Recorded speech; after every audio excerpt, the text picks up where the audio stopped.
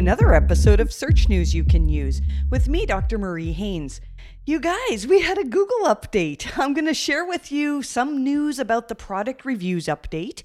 Even if you don't have product review content on your website, what I'm going to share with you in this episode is important. It's important if you have content.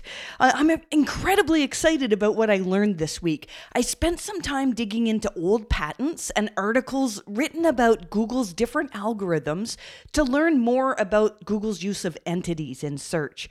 And then I had this massive light bulb moment when I was reading about Google's Hummingbird algorithm. Yes, Hummingbird, that came out in 2013. I suddenly realized that Hummingbird is what makes it possible for Google to write algorithms like the product reviews algorithm that assesses content in ways that you really would not think could be done algorithmically. As SEOs, most of us understand the basics of PageRank. The PageRank being the equity that passes through links. This is why so many SEOs are obsessed with link building, because PageRank has been very important in Google's algorithms right from the beginning. PageRank is what made Google win over Yahoo and Ask Jeeves. The one I used at the time was Excite. Google figured out that links are a really good proxy for recommendations. And if lots of people are recommending a piece of content, then it's likely to be good, especially if people from authoritative places or what SEOs would call high page rank sites linked to you. So back then, Google could look for keywords on pages and try to assess whether they were a good relevant match for a search. And then they'd return those pages that were a good match that also had decent authority. Decent page rank. But they couldn't do much beyond that when it came to actually understanding the content on those pages or assessing the quality of the content. But did you know that Hummingbird made it so that Google could put less emphasis on page rank? I'm going to unpack that more in this episode. I really think that with the innovations that Google has made when it comes to understanding language, they're able to rely less on links as a signal for trustworthiness and authority, and more on signals that can be extracted from the content itself. So before I get too far into talking about this, because I'm going to babble a lot in this episode, I should mention that this is episode number 228 of Search News You Can Use, published on April 1st, 2022. I was going to do some kind of April Fool's joke, but these days it's hard to know what to believe, and the world's a little bit on edge, so we need to be careful about playing practical jokes, I suppose. A couple years ago, I joked that I was leaving SEO to become a professional Fortnite player, and some of you actually believed that. Some of you thought it was a good idea too. It's not going to happen. And who knows? No jokes this year. Or maybe I'll quit SEO to become a full-time gardener. My office right now has a few hundred seedlings in it. We're trying to grow our garden from seed this year. And I've got rows and rows of plants in front of me. So every time I see a new shoot come up, I'm really excited about it. But I think I'll stay in SEO though. Business is good. And I've basically got my dream job. I get to learn and share everything that I learn. And then that helps my team out as we help our clients do better. It might seem kind of crazy that I left a career as a veterinarian, but I really do like what I do. I should mention that if you would like to hire my team and I to review your site, you can reach out to us at help@mariehaynes.com, or you can use the contact form on our site, mariehaynes.com/contact, to tell us more about your situation. We're taking clients right now for audits, for site reviews, and also past clients for ongoing work. We have some capacity there. And if we get a big core update, though, what usually ends up happening is we get a big, long waiting list. So if you want to have our team review your site, now is a good time to reach out to us. In newsletter this week, we've got lots of really good stuff. There's a breakdown of the product reviews update, even a little bit more than I'm going to share in this podcast episode. Google's URL parameter tool is going away very soon. So if you use that, you're going to want to pay attention. And we shared a lot of things we learned this week about the forced switch to GA4, Google Analytics 4, or at least away from Google Analytics. I know some people are not going to go GA4 and go to other platforms. We did a really good Twitter chat last week. It's under the hashtag LearnSEO, all one word, where I asked Dana DiTomaso several questions that I had. Basic questions about GA4. Now that Google's told us they're going to completely shut down regular Google Analytics. So that's linked to in our newsletter if you missed it. We've also got stuff on improving content, some information about redirects, and a whole bunch of other really, really helpful stuff this week. So we're going to talk about the product reviews update in a moment. But first, I wanted to share with you the journey that I went down this week in learning more about entities. It's no secret that entities are important to Google search. If you've listened to this podcast for a while, you know that a lot of the work that my team and I do focuses around improving a site's EAT, their expertise, authoritativeness, trustworthiness, and so much of that is connected to entities. This is another service, actually, we've started offering as a standalone report as well, and it's been really, really well received, where what we do is we help our clients assess their presence in the knowledge graph, and then we give very specific advice on improving it, like when and where, what types of schema to add, and creating an entity hub for your information and things like that. So we know that your business is an entity in the knowledge graph. That was easy for me to grasp. The graph also has other facts in it, though, that are entities as well. And I would imagine it's very, very easy for Google to gather factual information from around the web to verify that your business is legitimate, that it actually exists, that you actually have customers. When we look at the knowledge panel for a business that it's basically a whole collection of entity information. Their address, their years in business, all of those are verifiable facts taken from the knowledge graph. So let's say I look up a person. The knowledge panel that Google's going to show me will have several different pieces of entity information taken from the knowledge graph, and each of those are facts, like the person's date of birth or place of birth or books that they have written. Those are facts or entities that are in Google's knowledge graph. We don't know exactly how something gets added to the knowledge graph. We know that Wikipedia is one source of information. It's a source that Google trusts. And there are many others as well. This knowledge graph, it's basically a gigantic 3D graph with connections where there's all sorts of pieces of information. So these entities are listed, and then there are connections between the entities of varying strength. So, for example, if you owned a business selling landscaping equipment, your business name is an entity. The topic of landscaping is an entity. There would be a strong connection between these two in the knowledge graph. Google is likely very confident that your business as an entity and the topic of landscaping as an entity are closely related. Now, let's say that as part of your landscaping business, you also do snow removal. I would expect that the topics of snow removal and landscaping possibly have some connection in the knowledge graph, but it's not going to be as strong. For every item that's in the knowledge graph, there's a confidence score. And this score, it basically tells us how confident is Google in this piece of information. So if you've been working on trying to improve your EAT, a lot of what you're doing is improving Google's confidence in your entities. I can think of a few things that we recommend doing to improve EAT for which Google's use of entities is likely in play. One would be, as I said before, mentions on authoritative websites. Gary Illyes has said in the past that mentions, even without a link, unlinked mentions, can be used by Google for entity determination. And I really think that in 2020, when Google told us that nofollow was a hint and not a directive anymore, that even some nofollowed links, if they really are mentions on authoritative, topically relevant sites, can contribute to strengthening some of the important connections that you want in the knowledge graph.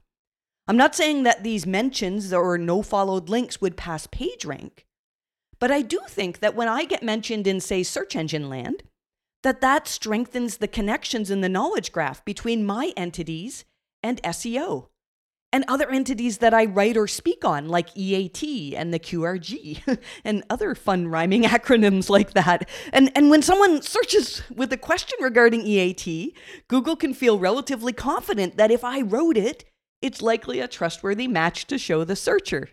I'm laughing because I'm thinking of the time when Lily Ray and I were having dinner at some conference and we started singing. I think there might have been alcohol involved. I'm not sure. Yeah, you down with EAT? Yeah, you know me. And we couldn't remember that it was Naughty by Nature who originally sang the song OPP. Ruth Burr had to enlighten us on that. And yeah, the original lyrics to that song are not good. Man, I miss conferences. You don't get those kind of memories in Zoom conferences, but hopefully we're back to that soon, back to traveling. Okay, let me get back on track here. I was reading an interview with Jason Barnard. Jason talks a lot about entities and the knowledge graph, where he was talking about how John Lennon, so from the Beatles, his confidence score in the knowledge graph had remained stable for a really long time. And then in January of 2021, the score shot up really, really high. What happened was that the month before was the anniversary of his death, and there were loads of news articles on John Lennon. More news equals more mentions on authoritative sites, which means that Google can gain more confidence in a topic. This is why I've spoken so much about mention building as a possibly more powerful than link building in some cases, because so many of us as SEOs are still really strongly focused on PageRank. When Google told us many years ago that with the release of Hummingbird, they were able to put less emphasis on PageRank in their algorithms. And I think a lot of SEOs missed this. I think I actually missed this. Danny Sullivan wrote an article in Search Engine Land long before he worked for Google, talking about Hummingbird. I've linked to this in the show notes so you can find that article and read it. There's more in that article than I'm going to mention here. It's really worthwhile. He ended it by saying, quote, "By the way, another term for the meaning connections, understanding the meaning behind a search query, is what he's talking about here, that Hummingbird does, is entity search. Entity search, also known as semantic search, is incredibly important." I got the idea of entities being important to EAT. And I think a lot of what we initially did to try and improve EAT back in 2017, 2018, when we first started doing this, was based on what the Quality Raters Guidelines told us that Google was trying to accomplish in their algorithms. But we didn't really know how they would do it. We had the right idea in working to improve entity information for your business and even your authors across the web. But what hit me this week was how entity information could be used to understand which content is relevant as well. If true, then understanding Google's use of entities goes way beyond understanding the EAT or authenticity of a business or an individual. I think that as Google gets better at understanding language, they're able to extract more and more entity information from content on the web. And they can do so much with that. A couple of episodes ago, I spoke with Don Anderson about Google's incredible advances in AI and in understanding language. As Google better understands language, it helps them better understand queries. We're going to talk about query refinement in a second. And then we're going to talk about what I think is actually more exciting is this idea that Google is actually extracting entity information from pages to better understand content. So let's first talk about Google using query refinement to understand a searcher's question better. In 2005, Google was granted a patent for a system and method for providing search query refinements. This was authored by Google engineer Paul Har. I've mentioned Paul before. He's the engineer, the same one who's responsible for many of the changes that we saw with the Medic update. His bio at Google says that his mission is to reduce the amount of fringe content online. It says, fringe ranking, not showing fake news, hate speech, conspiracy theories, or science, medical, or history denial unless we're sure that's what the user wants. So a lot of what we study at MHC is influenced by Paul Harr's work. Okay, so query refinement. When someone types in a query that could have maybe an ambiguous meaning, multiple meanings, like the example Google gave was, can you get medicine for someone pharmacy? How does Google figure out what the searcher actually means here? Because language is really weird. And although that phrase might make sense to you and to me, it's confusing to a machine. In this patent, they say that the first thing that Google does when someone does an unclear search like this is to try to retrieve relevant matches for the search based on the keywords that are in the search. And then they give each of these matches a relevancy score. Next, they go through the content on these pages to find clusters of topics that are closely related to these keywords. These are entities, triples. I'm going to come to those in a second.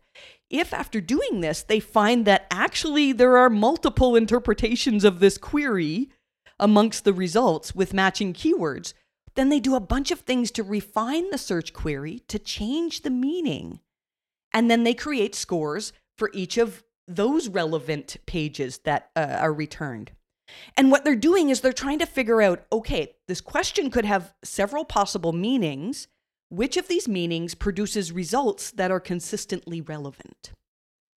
There's likely a lot more information on the web about picking up medicine for a friend or a family member at the pharmacy than, say, a page answering the question of some other possible refinement like, I don't know, can you get medicine for someone named pharmacy? So the first set of results in this case is going to be more relevant than the second interpretation of that query.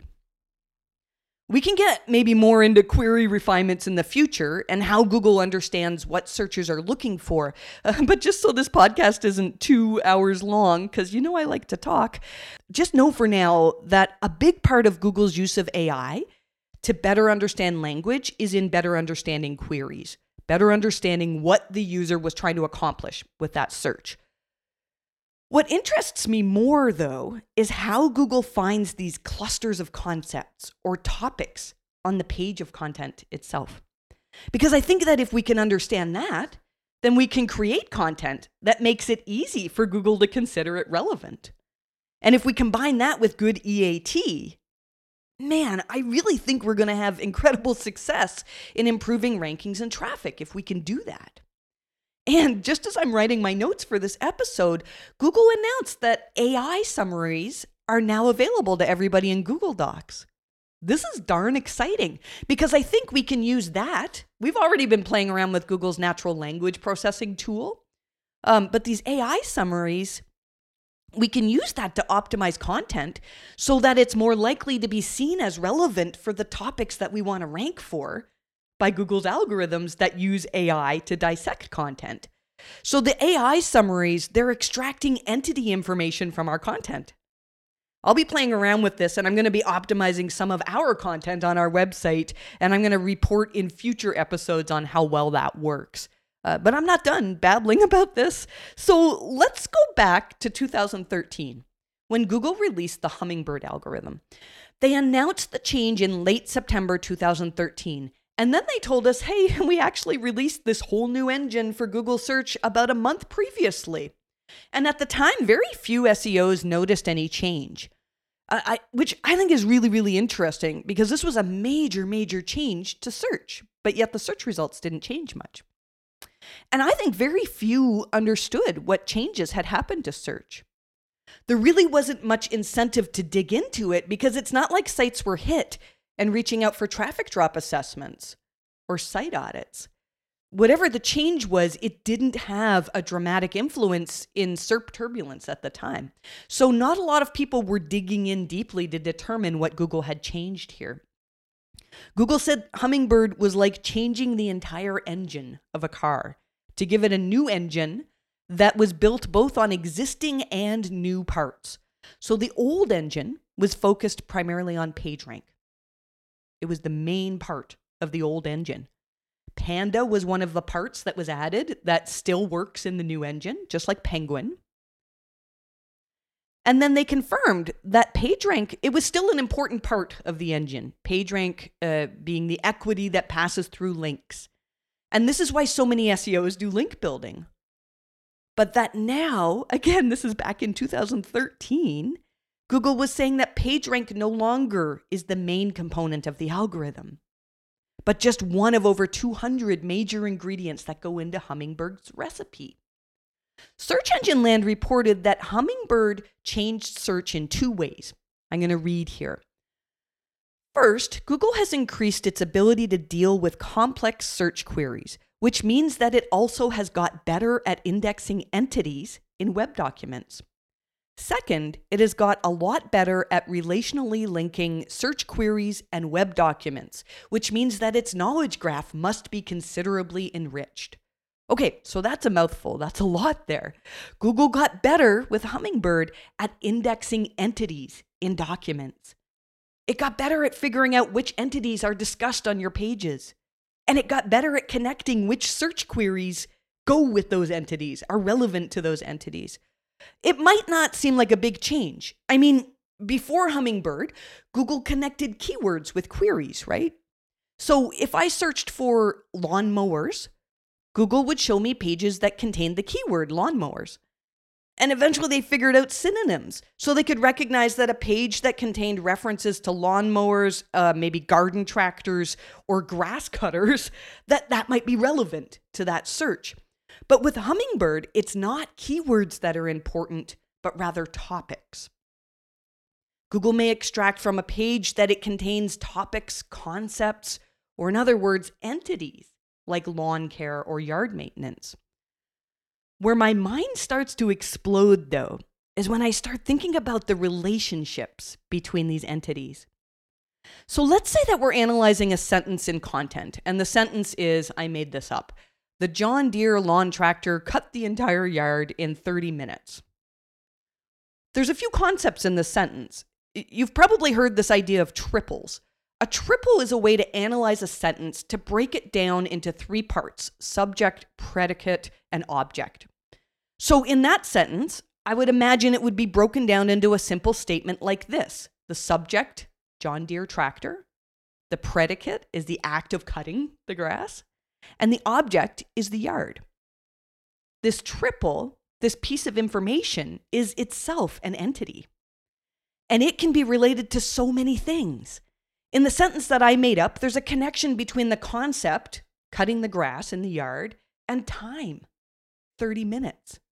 So let's say that Google's algorithms determine that the searcher's query is not just about lawnmowers, but it's also about how long does it take to cut the grass. If Google can properly extract this entity information from the page, it can see that it may be a relevant fit for this query. And possibly even more so if there are more triples on the page that are closely related to this question. So why am I talking about this now when Hummingbird came out almost a decade ago? I think that initially, Hummingbird allowed Google to better understand user intent. And that was its main power. As SEOs, we were like, well, yeah, that's nice, but there's not a lot of benefit to us in understanding what a searcher wants. I mean, there is, but in the early days of understanding content on pages, there wasn't much that we could do to change our content that would actually make a big difference here.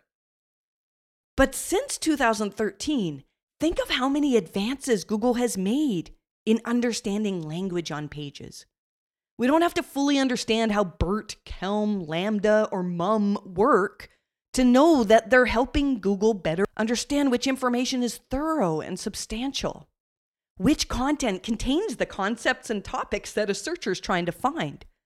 When I spoke with Dawn Anderson a few episodes ago, she mentioned how neural matching, this is AI again, helps Google better extract entities from pages. AI is definitely being used to analyze content and extract entity information from it. So there's so much more we can unpack here, and I'm going to be sharing more as we develop strategies for helping our clients optimize content with this knowledge in mind. For example, the people also ask results. They likely give us clues as to which entities are closely related to the topics that you want to rank for. I'm betting that including well-structured answers to these questions that you find for your topics and people also ask, and writing them in a way that Google's algorithms can parse and extract entity information from would be super powerful. I should mention, I'm not the first one to discover this, though. There are many who have been practicing semantic SEO for years now. I think they have a big advantage over those of us who haven't been. I think I've been kind of partially doing it without even knowing what I was doing. And after all of that, holy cow, you're still here? This is a lot of stuff. I think it's very related to Google's product reviews update. This update is the third product reviews update. Barry Schwartz said that this update didn't have much impact, but we have several clients that were strongly impacted. Most of them positively, but not all. And this was surprising to me because with the last two product review updates, we didn't have much movement amongst our clients. When Google first announced the product reviews update, they gave us a list of questions to consider in regards to our content. I went over those in detail in a past episode. You can find all those past episodes at mariehaynes.com/podcast. And these are very similar to the questions that they gave us in their blog post on what webmasters need to know about core updates. The product review updates, they're not core updates. But it's interesting to see that several people are reporting that sites that were hit with a recent core update are seeing improvements with the product reviews update. Alan Kent from Google, by the way, said that this update really only should affect pages that contained product review information or that Google would return for people searching for that type of content. So I did not expect to see much movement amongst our clients. You'll see a newsletter that I shared some analytics from some of our clients that gave us permission to do so, and some are seeing beautiful improvements in rankings and traffic. When we dug down, it's definitely on pages that contain information to help make people make decisions on buying products. I spent time analyzing a few of these clients, and I noticed that in several cases, the pages that were affected were ones where the URL contained words like best. Actually, the word best smartphones for 2022, or best running shoes for women, things like that. So for one that I examined, the content ticked off many of the boxes, almost all of the boxes on Google's blog post on what they want to see for product reviews. Their reviews demonstrated firsthand expertise, like actually said, when we tested this, this is what we found. I'm laughing here again because I tweeted about how Google says firsthand expertise is important for product review content, and someone asked me, well, what can we do if we didn't actually review the products ourselves? I mean, I'm sure people will try to write, we reviewed this when they actually didn't personally review it to get around this algorithm, but Google has to be smarter than that. A couple of the sites that were up with this update were affiliate sites, and they had links to multiple vendors. This is something that Google told us was coming in their announcement with the December product reviews update.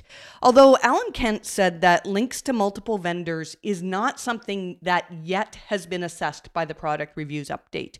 Still though, if you have review content, this is going to be important in a future one. One of the questions that Google says to ask about your content is, does the content cover comparable products to consider or explain which products might be best for certain uses or circumstances? So let's unpack that. How could an algorithm determine whether content has covered comparable products? How would Google even know what the comparable products are? Well, it turns out that Google has a knowledge graph just for products. It's called the shopping graph, and it contains all sorts of entity information on products and the relationships between them. So with what we just learned about Google extracting entity information, triples, from content, I think it would be pretty simple to say, all right, this page talks about this product or this entity, and they can likely extract all sorts of triples that show that the page is sharing information on the stats of the product or things that describe the product. And if it's clear that the searcher's query is showing that they're looking for review information, Google's going to try and return pages where there is entity information, triples, that discuss products that are closely related to this one in the shopping graph. One of the questions in Google's blog post on core updates is, does the content provide a substantial, complete, or comprehensive description of the topic? Again, how easy would that be to do with this understanding of evaluating pages by the entity information contained in them? The product reviews update is still rolling out, so I have more to report on in future episodes, I'm sure. I think that this is probably a good place to end this discussion for today. I'm incredibly excited to dig in and learn more about entities. I'm not sure what the topic will be for next week's Learn SEO Twitter chat. It might be on entities, it could be on product reviews, or it wouldn't surprise me if Google does something else before that we need to talk about. It feels like I'm always saying to my girls, I'm going to be working late because Google did a thing. That's our phrase now. And then in 2 weeks, I'm thrilled to be talking about traffic drops with Glenn Gabe. That's going to be such a good episode. I hope you enjoyed this discussion. If you have anything to add, reach out to me on Twitter, Marie_Haynes. I'm there a lot. I'm always trying to learn. I should also report, for those of you who challenged me to be true to my word and exercise more, I got a new Fitbit. And oh my gosh, it's like I'm my own little Tamagotchi with this. It's a Charge 5. It's freaking me out how much data this thing gathers, and it's actually helping me get even healthier. I'll likely be making some Fitbit groups in a minute, or at least, some type of a challenge. It's really interesting. The data looks at electrical pulses and skin temperature and heart rhythms to tell you whether your body is ready to exercise. And apparently I'm too stressed to push my body too much. I get that. We're all stressed. Even if you don't think you're stressed, I don't know anyone whose life has not been disrupted by this pandemic. I've spoken in the past about learning to meditate, and I'm actually really enjoying the meditation instructions on Fitbit more than I have on Headspace. And they seem to be working to help me lower my stress levels, or who knows, perhaps this is all just a big algorithmic invasion of privacy. Did you know that Google bought Fitbit? So now when they launch an algo update, they can immediately see if my stress level goes up or down maybe. So if you're a Fitbit user and you want to join me for a step challenge in a few weeks or so, we'll get connected and we'll motivate each other. I really do want to thank you for listening. Creating this podcast helps me learn so much, and I really wish you the best of luck with your rankings.